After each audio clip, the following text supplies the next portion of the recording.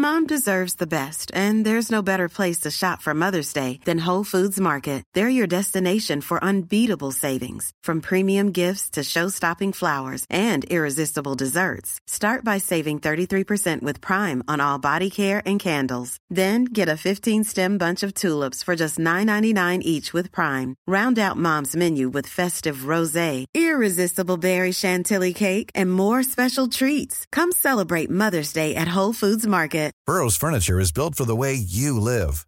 From ensuring easy assembly and disassembly to honoring highly requested new colors for their award-winning seating, they always have their customers in mind. Their modular seating is made out of durable materials to last and grow with you.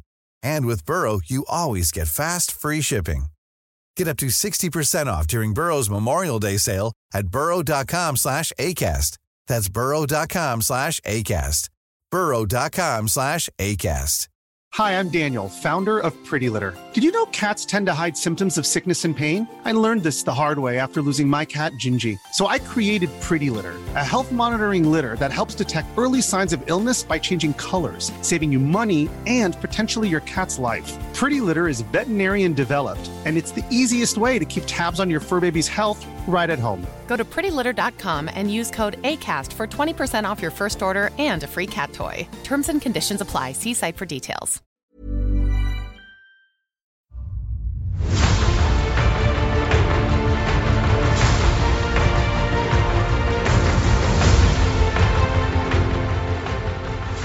Hello, everybody, and welcome to the Blizzard Watch podcast. I'm Matt. I host this here podcast along with my wonderful co-hosts Joe and Liz. We've introduced each other before in the past. I think today we're just going to kind of get into some stuff because we actually have a few things to talk about. The first thing I want to talk about is actually like something that makes me a little happy, so I want to talk about it. Diablo 2 Resurrected had its early access beta this week. Mm-hmm. I know Joe played in it. I know I played in it. Liz, did you get to play in it? Yeah, I was playing on PS4. Okay, so we have a wide variety of discussion points here. We did get asked a question about this in the game in the email as well, so I'm not going to go nuts here because we're going to talk about it then. But I did want to mention that I don't even know how to mention this. When you start the beta for the first time, the updated opening cinematic plays. Oh, so good. Yeah, Liz, you should talk first about it because I wrote the post about it, so we all know what I think. So the cinematics were they're so astounding. And after you watch them and I'm like, oh yeah, this is exactly how I remember it. I mean, it's a little prettier, but this is totally how I remember it. And then I went back and I was looking at the old ones, like in one browser window and the new ones in another browser window. And oh my God, they've completely captured the original one, but it's everything is so much clearer and things you really can't see your teller going on in the original are just crisp and clear and terrifying in the remastered cinematics. And it's just incredible. And I installed it on my PlayStation and, the cinematics started playing on the big screen TV and I just sat there and that's it's amazing. What I really noticed is after you watch the new cinematics, going back to watch the old cinematics is like, oh my God, did Marius melt? What happened to him? They're so low resolution. I mean, there's no definition to anything. But at the time they were like, and that's the weird thing. Like I talked about this a little bit because I was streaming on last week Friday a little bit of it. It's weird how you remember it a specific way. And like you go back and you realize that it wasn't like that at all. And like playing the remastered, it's almost like this is how I remember it. They just made it not look bad now. It's great. It's one of the things that I don't mean to take this on too far of an off topic, but I think this will actually come back to that. If you've read Stephen King's book Danse Macabre, which is a book about horror and the history of horror fiction in the United States from like the 50s to when he wrote it, which was like the late 80s. One of the things he talks about is the visual set, which is a set of expectations that you will forgive in visual media. and it changes over time as the tools advance. So when you were like in this example, when you first see a movie from like the 50s, like The Blob or I Was a Teenage Werewolf, if you saw it in the 50s at the time, that was the front runner for effects.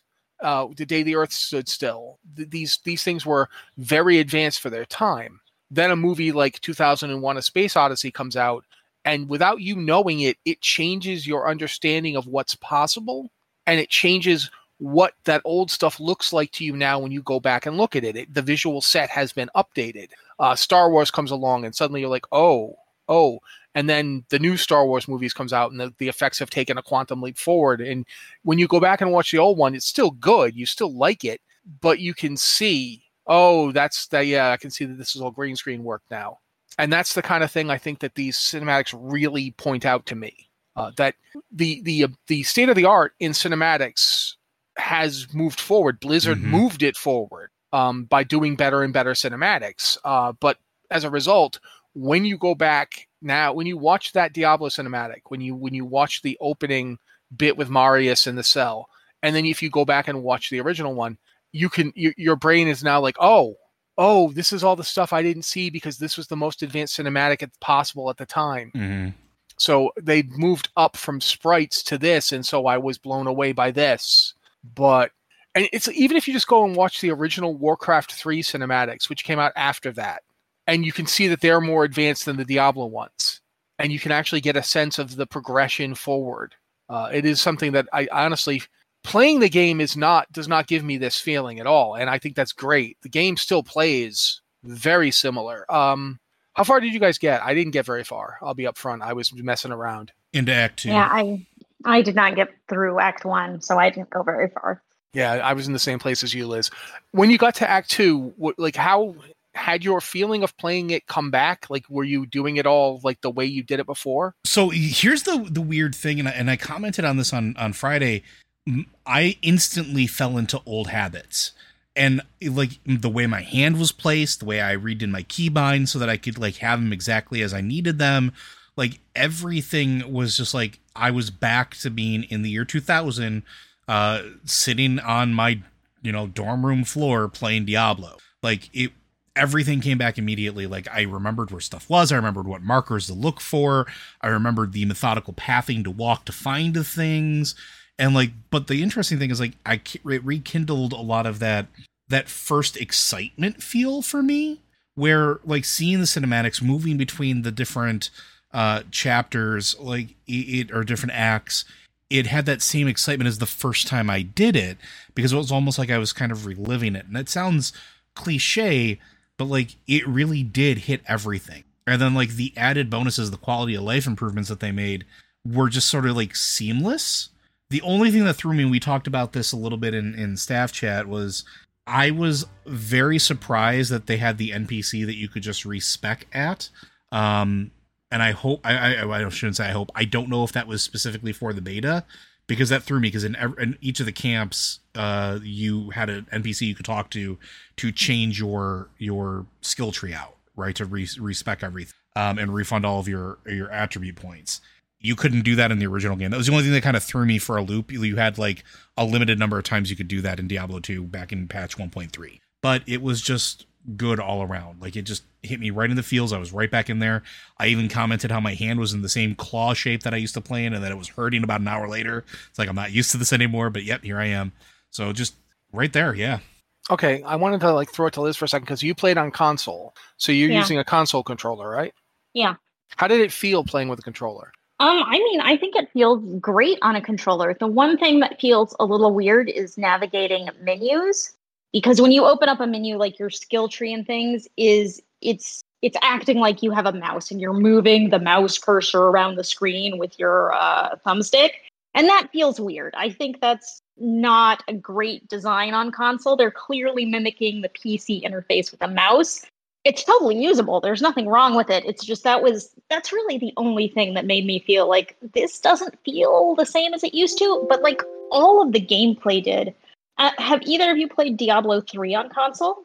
Oh yeah, I have it on the Xbox. I had it the original. I had it on the 360, and then I got it on the one when it came. Yeah, I love Diablo 3 on PlayStation because the game feels just really good on a controller because Diablo 3 feels, when it was released, it wasn't on console. I don't believe that came No. later. Diablo They released 2 it. was not, but Diablo 1 was. Yep.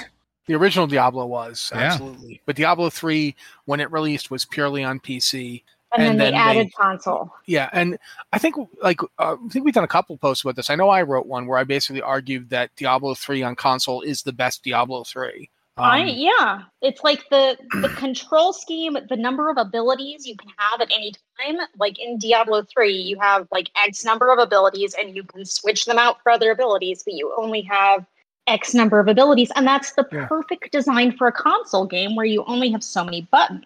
Yeah, and I think that's because of the mouse-friendly design of the entire Diablo series. Mm-hmm. So it does make sense that Diablo 2 works on console. But I mean, my first Diablo game was Diablo on the original PlayStation. Yeah, that's how I got it. That's actually how I got introduced to Diablo the first time too. Yeah, and so for me, this is a really weird but fun thing that is happening, where it's available on consoles and you can play it on consoles primarily. I think that's something that didn't happen for Diablo 2. This is Diablo 2's first time on consoles. It never got here before. So just for that, I think it's really interesting that they've done the remaster.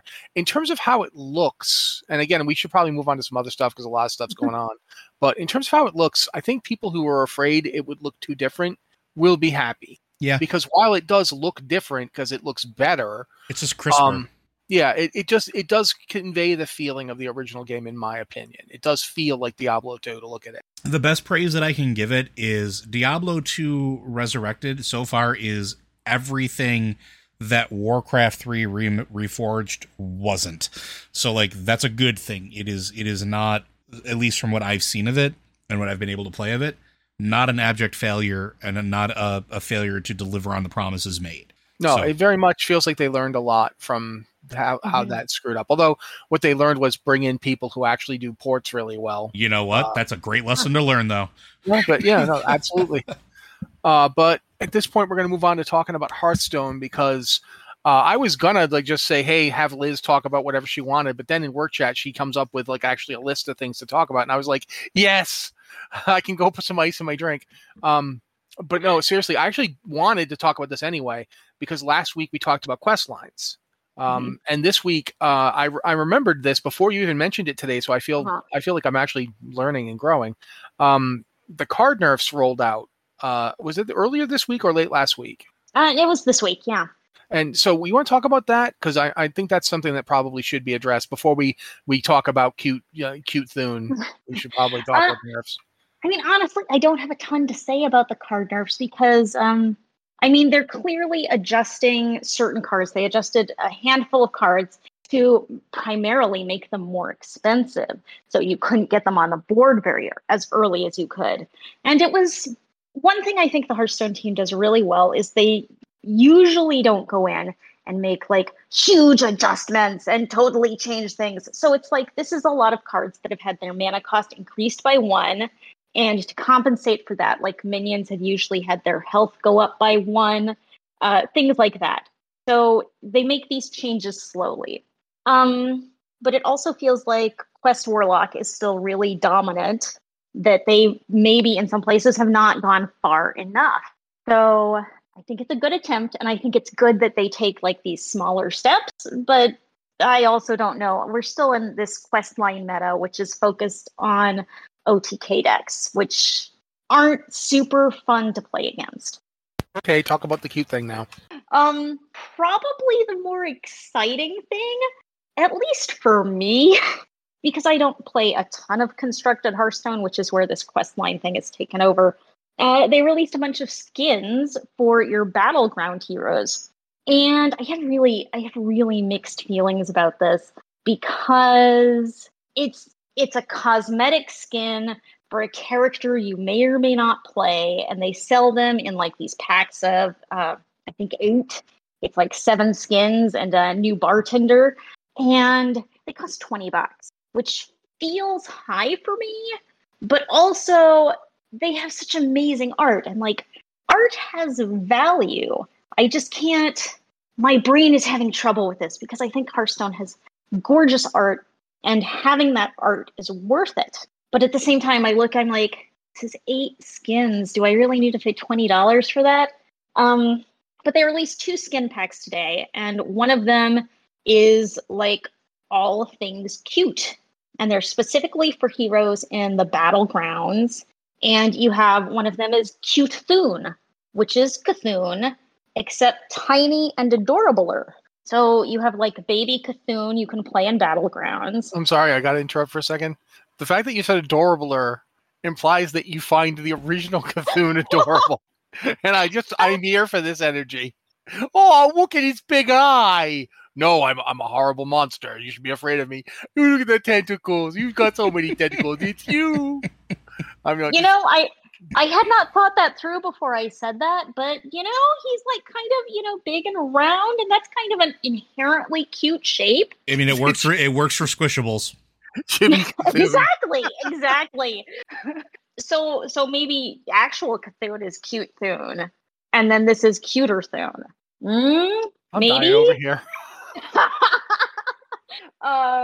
And one of the other ones is Mr. Bigglesworth, except as a kitten with like a little ribbon around his neck.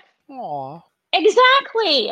I mean, I am just really drawn to these.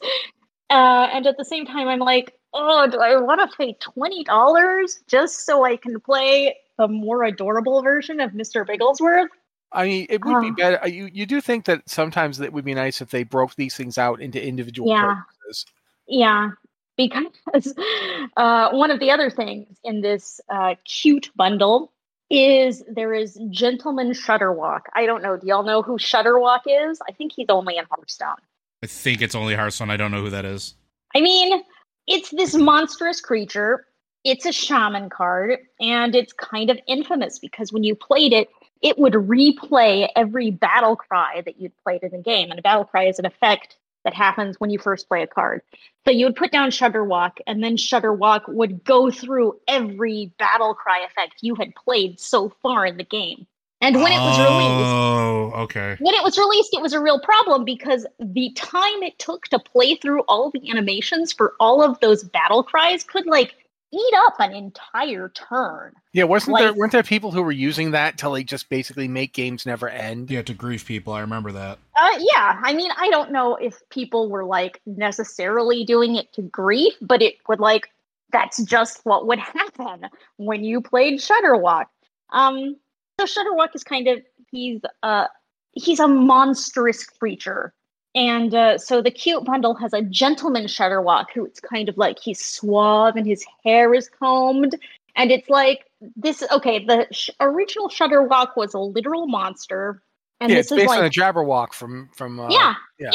And this is the cleaned up version of Shutterwalk. And it's 1,000 times more horrifying than Shutterwalk. It's just, when I first saw it, I thought, oh my God, this is some horrifying fan creation that will haunt my dreams for the rest of my life. But no, it's an actual real skin in the game. I'm looking at a picture of it. It's got a bow tie and a collar, but no shirt. I don't know why collars and cufflinks. If you have the collar and a tie of a shirt but no shirt, and then the thing at the end of the shirt for the sleeve that buttons up but still no shirt, that's inherently disturbing to me. So I call it the Snagglepuss effect. Yeah, I don't know what it is, but this idea that he's got everything for shirt but shirt, it's it's he's a Chippendales dancer. I don't want the green scaly Chippendale, and he's got this look on his face hey ladies, how you doing? Just no. Are you as horrified on looking at it as I am? I don't know if I'm as horrified as you are, but I'm pretty horrified. That's what is this thing doing? Is this the opening of its speed dating moment? Hey, I don't have a lot of time. I'm going to eat you. How's it going? No, you're leaving. Oh, well. Next lady, how you doing? I'm going to eat. No, they don't. None of them seem to want to get eaten. Dang. Now I'm thinking about Hearthstone speed dating and how that could actually be a really entertaining game. It could be, or it could be this. Yeah, I mean, maybe that is what Battlegrounds are. I don't know.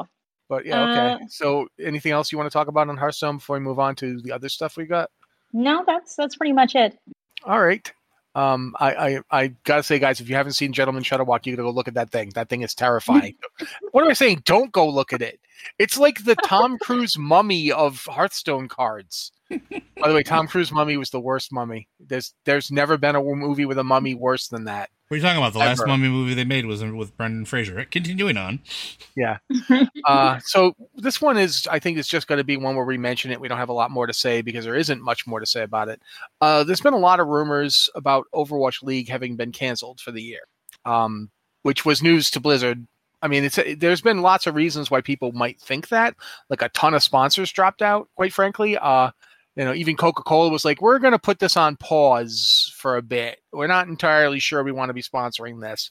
And we all know why. The Activision Blizzard lawsuit from California and the news since, the entire thing of the employees rising up in almost open revolt, that sort of thing. But, Blizzard has not, as of right now, as of this recording, as we're doing this podcast, they have not canceled Overwatch League.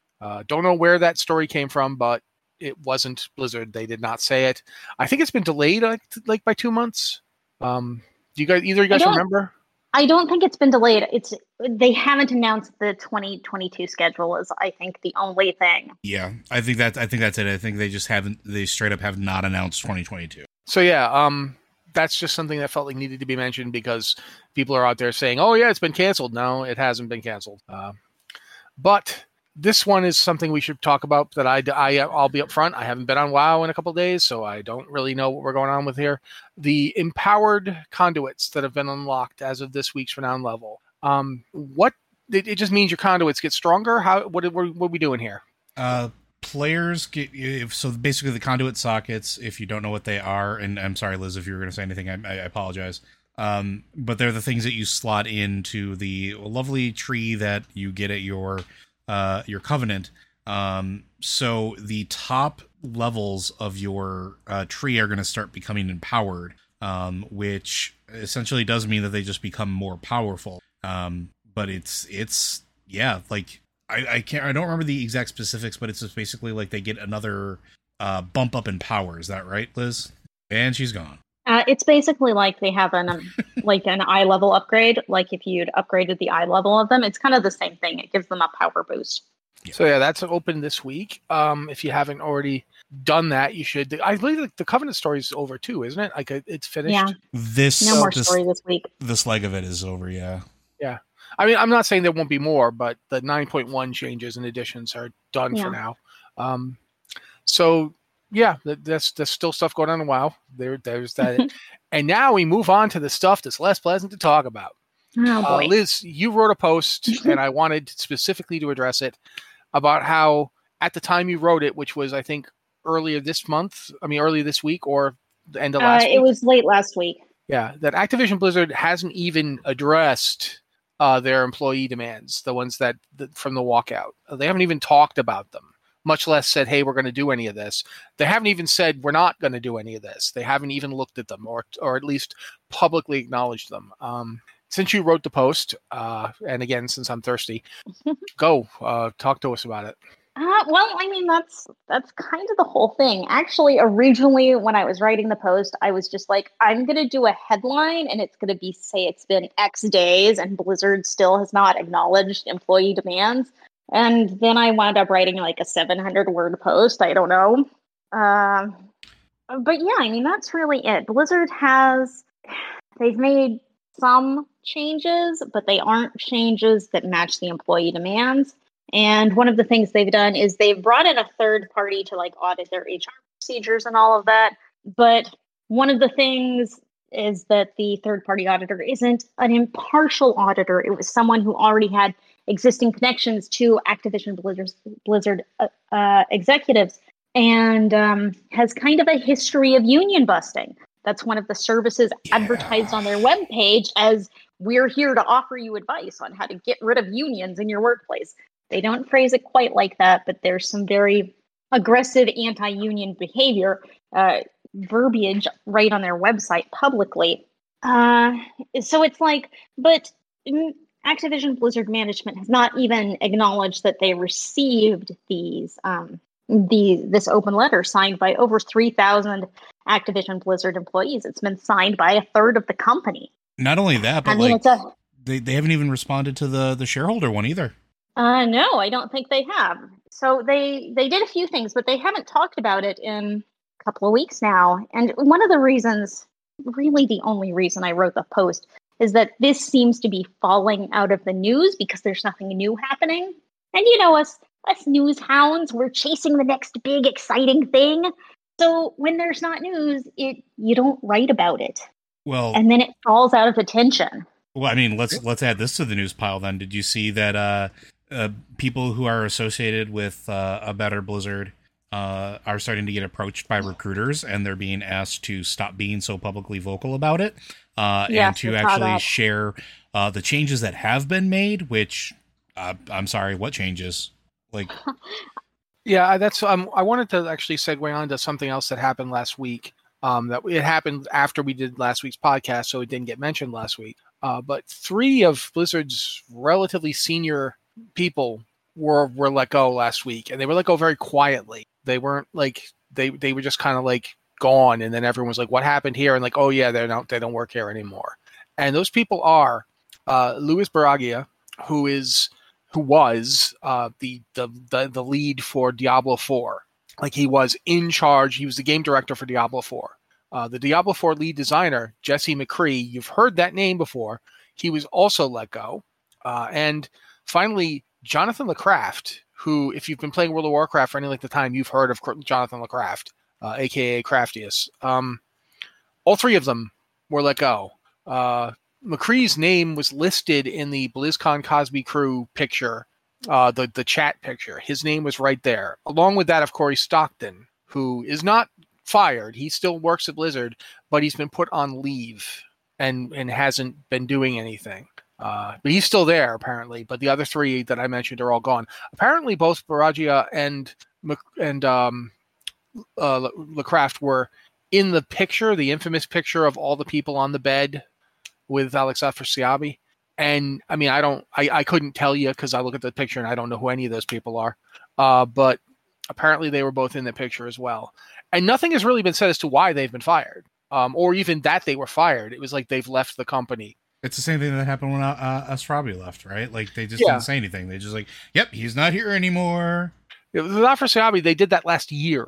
Yeah. And I get why they thought they could sneak that one under because they weren't, that wasn't news all the time. But it's one thing to get rid of a guy who wasn't really particularly important to the day-to-day running of anything. Afrasiabi wasn't doing anything well before they got rid of him.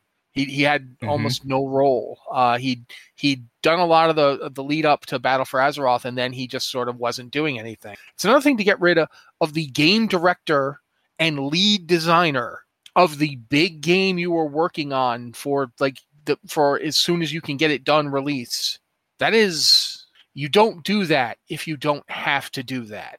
I mean, whether or not you think they should have been fired, it doesn't matter.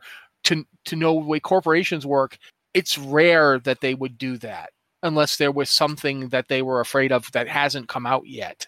Do you know what I'm saying?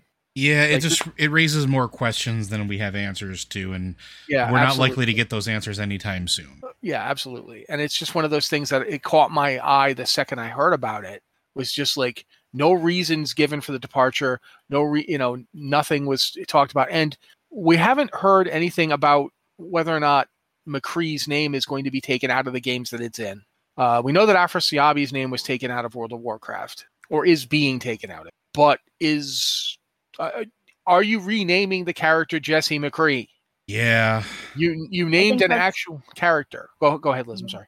I think that's really tough to remove that name because it's gotten so big in the branding, and you have novels about this, and you have comics that he's in. So it gets very difficult. But I think the same thing as the Afrasiabi thing, removing those references. If you are someone that this person abused, then you're seeing this in the game, and it's kind of a slap in the face. I know slap the face gets used a lot in the video game community, but it kind of really is, because if he's in front of you in this video game, it's celebrating this person, elevating them. And it's like, if this is someone who is abusive, who has mistreated people, then you are celebrating that abuse and celebrating that mistreatment. So if that's the case, it feels like you need to, but also that would be really, really difficult. Yeah, absolutely. It is. I'm not trying to downplay the need to do it. I just feel like it's like, how are they going to get away with doing it? Like, I don't know. I mean, I know that they were like, the actual announcers for Overwatch were not saying his name. They were calling him the Cowboy. Mm-hmm. That's kind of an unofficial thing, but yeah, they've dropped his name out of Overwatch League broadcasts. Which, I mean, were they doing that before he got fired, or did it happen after he was fired? After. Okay, because it would have been like really odd to me if they'd done it before. Yes. I did just. This is, and this segues kind of into the next thing I wanted to talk about, which is that people are kind of under the impression that this is a Blizzard thing. It's just Blizzard, and if Blizzard can fix itself, then everything's fine. But just as one example, Riot Games is being sued by the exact same agency at the exact same time. It's happening right now for the exact same things. And it isn't just those two companies. It's not even just that industry. No, but within the industry itself, Ubisoft just came out, like, I think it was Friday. Mm-hmm. They'd already supported the A Better Blizzard people at the time, but they've come out with an open letter basically saying, hey, A Better Blizzard, A Better ABK people, we're totally with you, we support you, and all 1,000 of us that have signed this letter are hoping that positive change happens. And to Ubisoft, you guys have been doing this to us for a year now, and you'd fixed nothing. You said you were going to fix it, and you didn't. And we're, so it's now moved on to another company. And more are going to come. I think we've seen more already starting to happen. There have been other companies that have been mentioned, but the Ubisoft one really got me because Ubisoft is headquartered in France. France has unions for game development. Mm-hmm. This is not as simple. I mean, and both of these companies, I think Activision Blizzard is worth something like $15 billion. And Ubisoft is worth about $5 billion. I mean, it's not smaller, it's just different valuations. 4.5 billion according to the internets. So these are big companies with a lot of pull. I think we kind of lose sight of that. We lose sight of how potentially dangerous trying to organize like this can be for the people who are doing it. And it's something I really feel like we got to mention here. And the other thing that I want to throw out there too, and just kind of add on to that, is I've seen a lot of people just say, well, then they just should stop working, or they should just all mass walk out, or whatever the case is. The problem is there's when you are in the middle of something like that, there is a certain amount of fear, because you need the money that comes from that job in order to pay your bills. And the problem is, a lot of these jobs, and this is something that one of the demands that these employees are talking about, is transparency with pay, because a lot of these people I know are living like paycheck to paycheck, or are struggling in a lot of cases. Not everybody, but they don't have the option to just not show up. They don't have the option to just say, yeah, I can just live off my savings for 6 months. It becomes a really tricky situation, and then they have to worry about how far they can push it and what terms they can use so that they don't get fired before anything good can happen. Also, there's the fact is, there is a worry that you will not be hired at other places. That's starting to change, but a company this big can really hurt you. Oh, sorry, not to interrupt you, but this is from chat. And not to mention health insurance. How many people's health insurances are tied up in employment, especially in the fact that we are in a global pandemic? Yeah, in the United States, that is absolutely a problem. A lot of the stuff, the Ubisoft stuff, is actually based in Canada. Yes. Where you've got public health care, so that's not a concern. But for the American employees of Activision Blizzard, and not just people at Blizzard, by the way, this is an Activision Blizzard problem. There are lots of studios at Activision, and they're all reporting this. This isn't just... There's a reason it's a better ABK and not a better Blizzard, because it's everywhere. It's not just one studio at Activision and, oh God, we got to fix it. It's everywhere in every studio. And as Joe pointed out, it's not just in the gaming industry. It's in tech.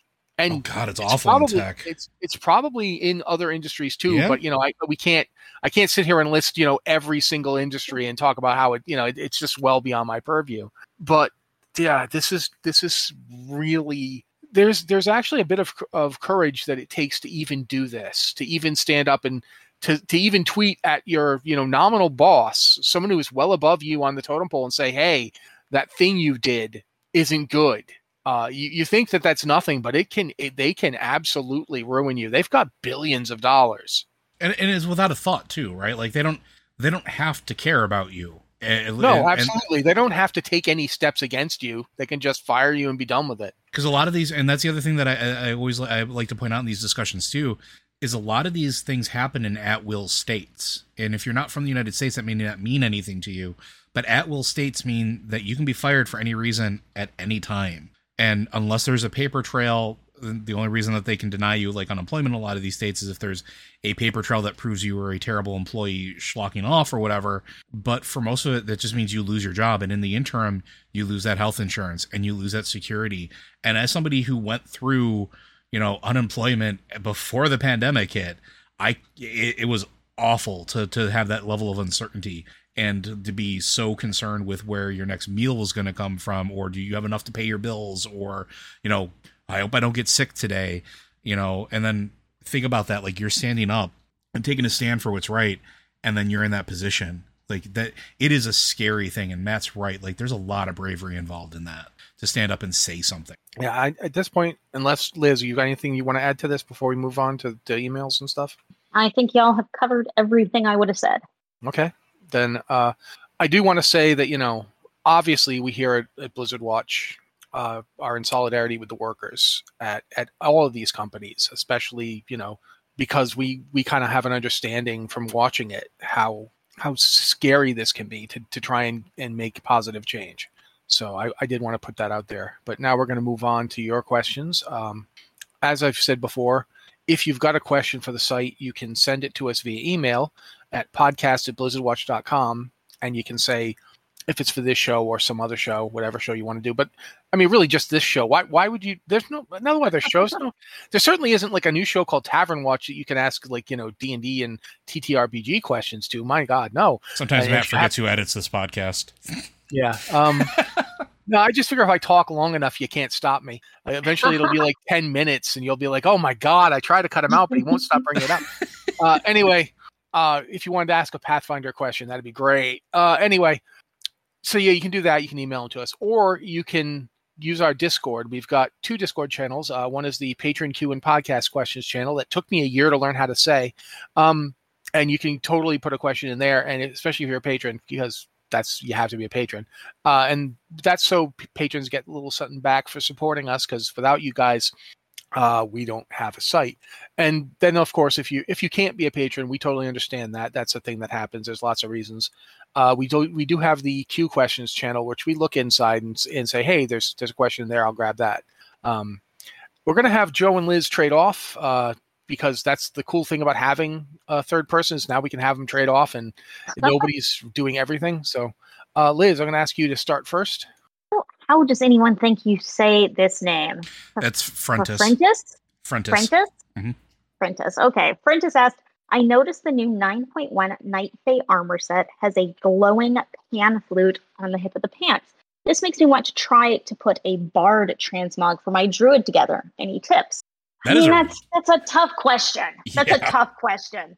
I suspect all 3 of us are pretty into transmog. Am I correct there? Yeah, but I'm into plate transmog. So I mean, there's the stylish shirts. I'll throw that out there. I think those are, especially now that you can hide like pieces of armor. Hiding stuff is going to be your friend. Yeah, they need floppier hats though in the game. I'm going to be 100% honest. If you want to be a bard, the game doesn't have the nearly a floppy enough hat, in my opinion. Do you want to be a German expressionist horror bard? Because if you want to be that, there's one hat I can recommend for you, my friend. The Ulduar Rogue Set hat. It is a big, screaming Edvard Munkian head that, especially if you're playing like a Tauren, your face comes out of the mouth. Yeah, it totally does. So if you're playing a Tauren or a Worgen, you want to have your head sticking out of a screaming face, I recommend this hat to you. If you just want to wander around with a big screaming face for a head, I recommend this hat for you.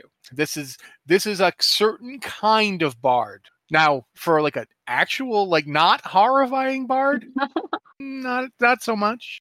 I think one of the things that I would like to see them introduce that we don't have it yet, but we kind of have the inklings of it, is right now they have a lot of cosmetic backpacks in the game, whether it's from your Covenant or Torghast or, you know, any, like, the various places that you can actually get them. They could totally make back pieces that are instruments if they really, really wanted to. I mean, hell, the Night Fae just scream, "Give me a harp and strap it to my back." Like, seriously. If druids could equip it, and if it was still available to get, there's an axe that is an actual guitar. I missed that axe. But you can't get it anymore unless you already have it. So, and you know, druids can't use it anyway because it's not a hammer. But yeah, there would be nice if they had stuff like that. There is like a tricorn hat from Battle for Azeroth that has a feather kind of coming off at a jaunty angle. I don't know if that would be kind of bardish. I think that's just in kind of the generic Alliance armor sets. Yeah, Horde can get it too. Oh, but speaking of Alliance sets, this is, I know this one is an Alliance set from the Trial of the Crusader. The leather sets that were available for Trial of the Crusader for Alliance, I think they're called the Malfurion Battle Gear. Is that what they were called? Yeah, I think that's their Malfurion something or other. I know they actually have a really cool head like helm with a mask and like these cool shoulders, and that does kind of have a bardy feel. It's kind of like Grand Masquerade around the face, and some of those pieces would work pretty well. If you're Horde, I don't think the Horde set would work at all. I don't think it's all like weird pseudo elemental stuff. Yeah, I don't think that would be as good. But the leather set from the Malfurion's battle gear, or the rogue version too. I think the rogue version would also work. When they have lookalike pieces, I definitely think that's not a bad set to look at. Padilla points out in chat that the offhands for Night Fae are harps. There you go. Oh, nice. So if you're a druid, you could definitely pick one of those up. But you're not going to see it if you're in, cat form or bear form. the eternal druid problem. Yeah, I honestly... Oh, apparently there is a Necromedes, the Death Resonator, is a guitar axe from the Darkmoon Fair. It drops off of the Death Metal Knight from Verdigris. Thank you, It's an axe? It is an axe. Druids can't use axes. Yeah, but totally Shaman can. Ha! Yeah, but we're helping a druid, man. We're trying to help a druid. I don't know how well we're doing, but what's also not a bad one actually here? The Pandaria leather that you get in Mogashan vaults is actually not terrible. It's got a kind of a fancy hat to it, and like, kind of a little bit of an open collar, and then the shoulders aren't too bad. And since you can turn on and off individual shoulders now, you could turn off one of them and it would look really jaunty. And I think jauntiness and bardicness are stuff you should be looking for here. Important. So, looking at the other stuff, like looking at leather stuff from Mists of Pandaria, I don't think the tier 15 stuff's going to help you. Like, straight up, it doesn't look even remotely jaunty. It looks pretty dark. And the barbed assassin gear, like the druid set, the barbed assassin, the shoulders might work, but the helmet definitely doesn't. I honestly say you should go look at Sunwell stuff while I'm thinking about this. Some of the Sunwell gear, and heck, the Cenarius stuff. I'm trying to remember. I don't remember which set this is. The one with the big antlers. Do you remember what set that is? There's a couple sets with the big antlers, so it depends on what tier. Like, I think tier 2 had that. Yeah. And then there was another one that had it later on too. Tier 2 has like moose antlers going on and a hood. I don't know if that's too bardic. It sort of depends on what kind of bard you want to be. Yeah, I think tier 2, a lot of the stuff from tier 2 might work. The shoulders are a little much, but the chest plate might work. Listen, I'm going to say something real controversial here. I'm going to throw it out there. I don't think there's a real good way to do a bardic costume in World of Warcraft completely. I think your best bet, if you really want to do the bard thing, and I hate to say this, Final Fantasy XIV literally has it built in. You can be a bard. They have the floppy costume and everything. Well, see, that's the thing, is that I don't think that bards need to have a floppy costume. None of my bards that I've ever played have had one. But then again, my first bard was Athassian, and, well, you know, the Athassian bard is pretty big on assassinating people. So there's actually a lot of gear that I think you could put together into a reasonable look. Yeah. Like, for instance, looking at some of the gear is like absolutely not going to work for you, but some of the druid gear, if you took pieces of it and put it together, would actually work. I think you should basically start looking at druid gear with an eye for mix and matching. I think that'd be my suggestion.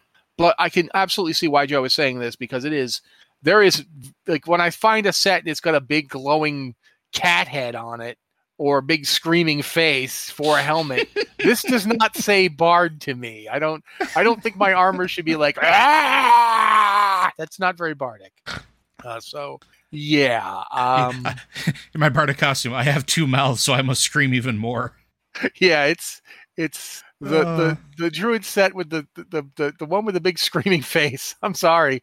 If you want to be scaring people, yeah, absolutely. But it's just, you got a giant screaming head for a head on top of your head. Your eyes are poking out of the mouth. Unless you're a Tauren, in which case your face is coming out of the thing. It's just, yeah, it ain't good. I feel like we have to stop because I don't think we're getting anywhere with this. Okay. We can move on to the next one, which is from 6K then. Which is question for the lore pod, but it was stolen for here.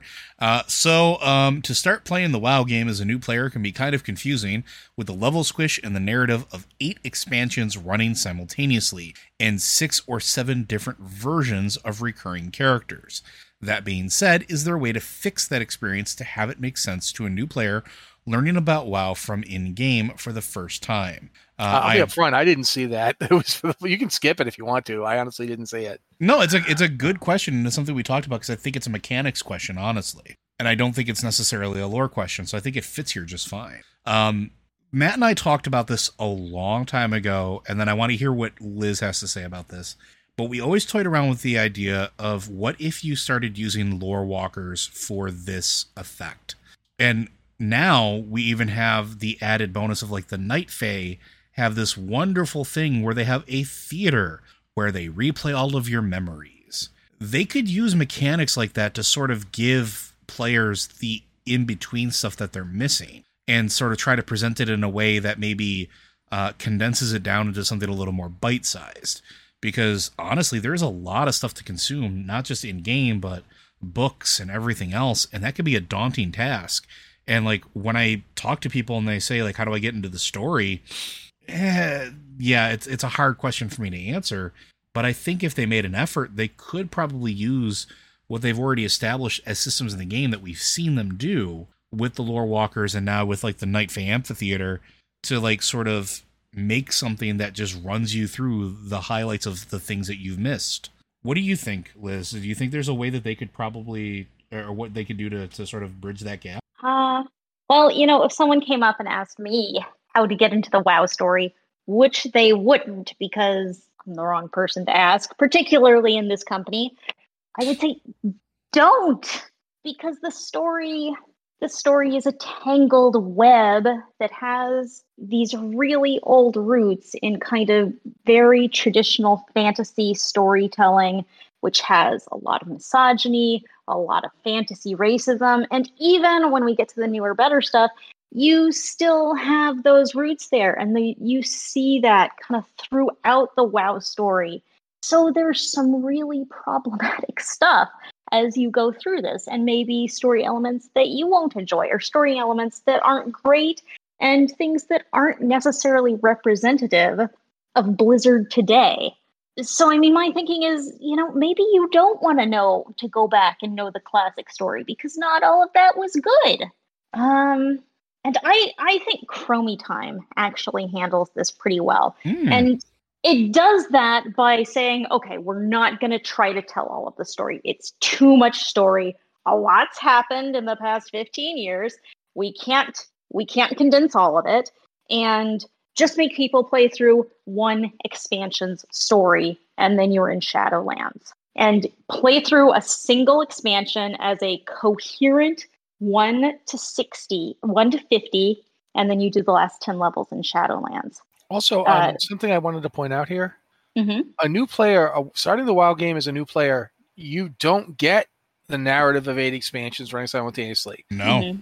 You don't play those expansions. You don't see them. You get Battle for Azeroth. That's the start of the game as far as you're concerned. I think you can choose to not do Chromie time.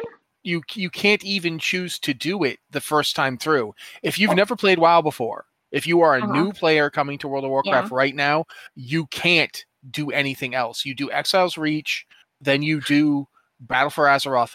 That's it. You don't have a choice. It's only if you've got once you've leveled a character all the way through, then you can do that. Like for a lot of us, I've had so many characters at max level that I could immediately do it. But for other, if you are a new player starting the game, you can't get confused by that because you can't experience it. I mean, I think it's totally acceptable to go into the story and say, okay, I'm not looking back. This is the story as it is today, and I'm moving forward. Mm-hmm. I mean, there's certainly a lot of context you're going to miss out on. A lot of things happened. And part of the problem with storytelling in an MMO is that lots of things are temporary. Like, way back in vanilla, you had the Onyxia quest chain, which was this huge epic moment that you spent so much time working towards. And then you got to, at least Alliance, got to challenge Onyxia in the Stormwind's throne room and then she turns into a dragon and it's a really big thing. And you can't, that's gone. Varian Rin has come back into the game and died since those quests originally are out. You know what I mean? It's there's been a lot of World of Warcraft over the years. Or if you're really hard up for wanting to know all the story, I heard this is the wonderful podcast that you can listen to that has a whole lot of history and story about this particular game. Just going to self-promote there. There is always, as much as I hate to say it, Lore Watch is I shouldn't say I hate to say it, as much as I hate to self-promote, Lore Watch is we do a lot of series where we condense. We've done expansions, we've done end of expansion reviews, we've done stories so far. We did a raid series that people really liked. And we're still going to continue that raid series as well. We're just, taking a break to answer questions, but we try to do stuff like that so that new players in particular, if they don't have the opportunity to go through and, spend all the time with all the books or spend all the time trying to figure out as Liz points out, the convoluted trope-filled story that is multiple decades old at this point because it goes beyond the MMO as well. Like the story started years ago in the RTSs. We try to give you a more condensed version of it. So I'm proud of the work we've done on that, and I think it's worth your time if it's something you want as a new player, do honestly want to get into the story. Those episodes are all available. So one thing that did happen, gosh, I guess it was a year ago now, was a YouTuber named Hidden Azeroth made the complete history of Warcraft in 20 minutes. It's a 20-minute video that tries to cram all of the major things in. And I would have a stroke if I tried to do that. It moves pretty quickly. There's some fast talking, but it does highlight the major points, but it still takes 20 minutes. It's just so much has happened. It's hard to condense. Even if, like Joe said, the idea of the theater, I like that idea. That'd be a really cool thing. But it's like, what gets a theater set? And there's still so much. Even if you did kind of this theater thing or this lore walker thing where they're telling stories, it's a lot. Yeah. It would be a commitment to go through all of that. Yeah, it really would be. But all right, since we're getting pretty close to the end, I think we should probably just move on to doing one last email. And there's two that are kind of like smitched together because they didn't, like the first guy didn't send his name or anything. But one person was asking, when's the beta? I really want to play. And we've talked about that. So there you go. There's your answer. The beta well, go ahead. One thing about the Diablo beta is it was a closed beta this weekend for like early access. And this coming weekend, it will be an open beta that anyone can jump in and play. So yeah, that's when that's happening. But for the other question, I'm going to actually read one. Woo! Okay. With Diablo 2 Resurrected almost out, I have so many questions, but only one I'm going to ask this time. Why should I bother to play a game that's older than I am? Jake. Oh, God. Jake, I am restraining the urge to tell you, like, just so many swears about you reminding me that I am ancient now. So thanks, Jake. Go for it. Now, you guys answer Jake's question while I sit over here going, "That's a frassing kids." I can't say anything because I'm not as old, but I'm close. I'm getting there.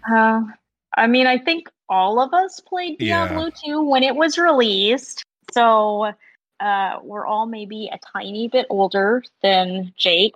I mean, the thing is that Diablo 2, if you like Diablo 3, if you like any of these action RPGs, any of this style of gameplay, Diablo 2 was really, it's kind of the granddaddy of all of this whole genre of game. And it's still not a bad game. It stands on its own. And it's one of the things I really like about Diablo 2. I mean, if you go back to Diablo 1, you have 3 character classes. You kind of have your traditional, you got a mage, you got a warrior, you got an archer, and that was Diablo 1. But when you get into Diablo 2, you have a bunch of really unique character classes with differing play styles, and some of that came over to Diablo 3, but not all of it. Like, I'm going to harp on my favorite Diablo class in the history of Diablo, which is the Amazon. The Amazon could wield a bow and be kind of the classic archer trope, but they could also use a javelin or a spear. So you're like, you could be this ranged character shooting arrows or throwing javelins. Throwing a javelin just feels really good. Like, and you could throw your javelin and it just hits people with but also there were skills that were like poison javelin or lightning javelin, where your javelin is infused with this power. And so I always did like a poison javelin thing, and you would throw your javelin and it left this cloud of poison gas that everyone would walk through and die. It felt so good. It was the first Diablo game we saw a barbarian in. It was, you had a druid, and it's a really interesting kind of druid. You could go super shapeshiftery and be a bear that walked on its hind legs and like slashed at people with its claws, which is a little weird. Or you could go like really elementally and spellcaster, right? I know you were playing a druid in the beta, Joe. Am I remembering that correctly? You are remembering correct. You could summon walls of fire, you could summon vine creepers, you could summon hordes of crows, packs of wolves. You could do a lot of stuff that were very unique for druids at the time, and also were things like Dungeons and Dragons weren't doing with druids yet. The one thing that I would say when people ask me this question, I have got this question asked a lot, believe it or not, from kids at work who are probably about Jake's age. And they ask why they should care about this. This is one of the rare instances where you get to play history. And the importance of this game, and I think as far as like games that have come after it, can't be overstated. Diablo defined an entire genre. It's like looking back at Dark Souls or Demon Souls and like understanding like that's where Soulsborns came from. That defined an entire genre of games. Diablo was that for action RPGs. Everything that came after Diablo 2 was trying to be Diablo 2, be like Diablo 2, but a little bit different, or exist in the same sort of like Colosseum as Diablo 2. And it's being preserved and updated in a way that gives it its best light. And that's not something you see often with a lot of these old video games. And we talked about this on the pre-show, and I talked about this when I was streaming. A lot of times, us older gamers will look back with the rose-tinted lenses when we look back at some of our games, and we remember them better than they were. And we have that sort of filter that memory puts in place. Because it was the top graphics at the time, or the best gameplay at the time, or the best cinematics at the time. And now, with technology continually marching forward, it may not be anymore. But this is one of those rare instances where Diablo 2 Resurrected is given the chance to be brought into the modern day and be preserved and enjoyed and viewed without being completely and totally redone and made into an unplayable mess. You don't get opportunities to play history very often, and it's one of those rare chances to do so. And honestly, if you are a fan of action RPGs at all, it's worth playing just to see where everything came from. And there are a lot of things that Diablo 2 does, like Liz said, that were unique that still haven't been replicated, not even in other Diablo games that have released since. Yeah, if I were going to try to give you any reason that you should play it, one of the things that I noticed when I went back to play it was that the pace is different. Mm-hmm. Most modern action RPGs, which I think I've said before, like Diablo 2 is like the Beatles of action RPGs. Were they first? No. For one thing, there was a Diablo 1.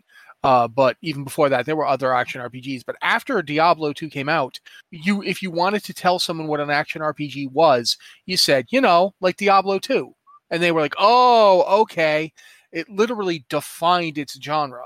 It came out and suddenly everything was in relation to it. And I mean, one of the things that I think you'll learn if you play this is how much other action RPGs, what they reacted to positively, what they said, ooh, we want to steal this, and what they reacted to negatively. Like, if you play Torchlight, the first thing you'll notice is that Torchlight is like, yeah, we want to be like Diablo 2, but the inventory thing is real BS. We're going to give you a pet. Well, it does help that it was made by former Blizzard North people. Yeah, absolutely. But they, at the same time, they said, when we did that thing, this was probably not our best work. We're gonna do that different. Here, you got a pet that'll sell stuff for you, so you don't have to keep going back to town every 5 seconds. And you see that with a lot of these games. Like, I remember when I played Grim Dawn, I kept thinking to myself, okay, yeah, this game wants to be Diablo 2, but it really doesn't want to be slow Diablo 2. Because there's times when you're playing Diablo 2 where the gameplay is slow. Mm-hmm. It's methodical. Yeah, it's slow and methodical, and that is almost universally rejected by its successors. It is rare to play an action RPG now that isn't frenetic. Like, if you look at Diablo 3 is like the Ne Plus Ultra of this, but you get it in Path of Exile. You get it in like the Chaos Bane. Yeah, Chaos Bane, the Warhammer 40K version. Warhammer Fantasy. Yeah. Was it Warhammer Fantasy? Okay, yeah. Martyr is the one you're thinking of for 40K. Same thing, though. Okay, but yeah. And there's the Darksiders one that came out. Was it Darksiders Genesis? Yeah. Darksiders Genesis, yep. They're all very frenetic, very hyperkinetic. Diablo 2 isn't. It's actually really fascinating to play it and feel the slowed down gameplay. Not slowed down like when Molasses slow, but you can actually stop and think about what you're going to do in Diablo 2 a lot more than you can in Diablo 3. And sometimes that's what you want, and sometimes it isn't. There have been times where I've, like, playing the beta, I've been like, wow, this is slow. And then there have been times where I'm like, oh, okay, I get to actually react to things. That's great. Because in Diablo 3, if you've ever played it, I love Diablo 3. I don't think I've ever made any secret of this, but you can die in a second. Mm-hmm. You can be full health running in Diablo 3, and then boom, you're dead. And the only way to not boom you're dead is to get gear that makes you better at not booming. Like, that's it. There is not a lot of thinking going on at this particular moment in time because there's nothing to think about. They drop, laser beams everywhere or put poison on the floor. Did you have something that will stop that? Nope. Then you're going to die. Sorry. And that's the kind of thing that I think is really interesting and informative to play through Diablo 2 and get to see it. And plus, yeah, you could have just played the original Diablo 2. It was still available. You could have got it. But computers have moved a lot in 20 years. If you tried playing Diablo 2 on a more recent computer, you kind of had to make sure that it wasn't running at a different speed than it was originally intended at. It was actually annoying. I had the discs. I tried them. You could have problems. So I honestly feel like this is a really good thing, and it is worth playing. I would absolutely agree with that. Okay, but that wraps us up, so Joe's going to do his thing now? Yes, I am. Blizzard Watch is made possible due to the generous contributions at patreon.com/BlizzardWatch. Your continued support means this podcast, site, and community is able to thrive and grow. Blizzard Watch supporters enjoy exclusive benefits like early access to the podcast, a better chance at having your question answered on our podcast or The Queue, and an ads-free site experience. Okay, since we do that final thought thing here now, because I stole it from Lore Watch, like I steal everything from Lore Watch, apparently. I am a gigantic Lore Watch thief. But I do want to actually ask you guys both this, because we're in an interesting situation where Diablo 2 Resurrected is coming out with I want to say expansion pack, because they didn't have DLC back then. It's coming out with the expansion pack characters. It's coming out with all that stuff as part of the base game. If they were going to do DLC for Diablo 2, what would you want it to be? Liz, go. How? I think you go back and do more classes, which is kind of traditionally what Diablo has done for DLC, is you add more classes, and each class kind of has its own feel and its own story elements. And they really expanded on the story part of that in Diablo 3. But I think I would love to have new classes in Diablo 2, just because they've managed to make so many unique classes with different playstyles. I would love to see what else they could come up with. Okay, Joe. Along the same vein, but a little more narrow. Give me a bard, please. I want it. It was promised to me in Hellfire, ding dong, and I never got it, and I want it in Diablo 2. So I would love to see them actually realize the bard class, because it was a cool concept that just never got implemented into the game, and I would absolutely love to see how a primarily support character would operate in a setting like Diablo 2. And I think it's more likely to be acceptable in Diablo 2 than it is in Diablo 3, because as Matt pointed out, Diablo 2 is a much more deliberate game, and I think it would be easier in that regard. Okay. I don't got nothing. No, I'm kidding. Really? I'm kidding. I can't throw that question at them and then not answer it myself. I think honestly, what I would be more interested in is kind of something like what Joe was talking about with Dishonored. Imagine if you could play Diablo 2 as the Dark Wanderer. Let me play as Rakadishu. Yeah, but seriously, imagine if you could play as a Dark Wanderer and you could experience his story going through the various acts of Diablo, like hooking up with Marius in the Rogue Citadel, heading, always west, thinking you're in control until that moment where you realize, oh, I'm really not. That thing where I stuck a evil gemstone in my forehead in the last game, that wasn't a good idea. I know that there's a lot of ways it could be done poorly, but I would love to see a real stab taken at giving you that experience, because I think it would be really fascinating. But thank you guys for being here with us. On behalf of myself, Liz, and Joe, I'd like to say thank you for being here. We talked about doing this, and I don't think we actually have written anything yet, but I tried saying it earlier. I'm going to say it again now. Here at Blizzard Watch, we stand in solidarity with the workers at Activision Blizzard and want their demands to be addressed and heard. That's something that hasn't happened yet, and it's something that really should happen. And so we're going to keep mentioning it until there is some movement on that front, because this is not a story that can be allowed to fall out. This is not something that we can let just pass. This is people's lives, people who are responsible for the games that have given us so much over the years. It's time for us to pay attention to the situation they're in and try to do what little we can to help. So yeah, that's very important to us here at the site. I think I speak for all of us when I say this. Yeah. But this has been the Blizzard Watch podcast. Thank you guys so much for being here with us, and we'll see you next week.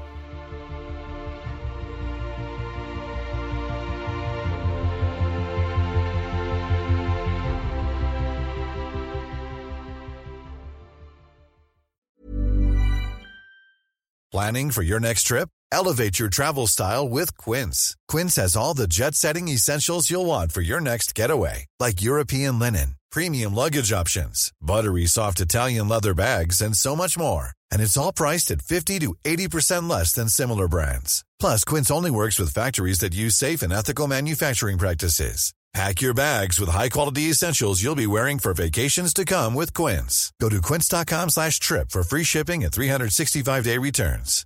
Hi, I'm Daniel, founder of Pretty Litter. Cats and cat owners deserve better than any old-fashioned litter. That's why I teamed up with scientists and veterinarians to create Pretty Litter. Its innovative crystal formula has superior odor control and weighs up to 80% less than clay litter. Pretty Litter even monitors health by changing colors to help detect early signs of potential illness. It's the world's smartest kitty litter. Go to prettylitter.com and use code ACAST for 20% off your first order and a free cat toy. Terms and conditions apply. See site for details.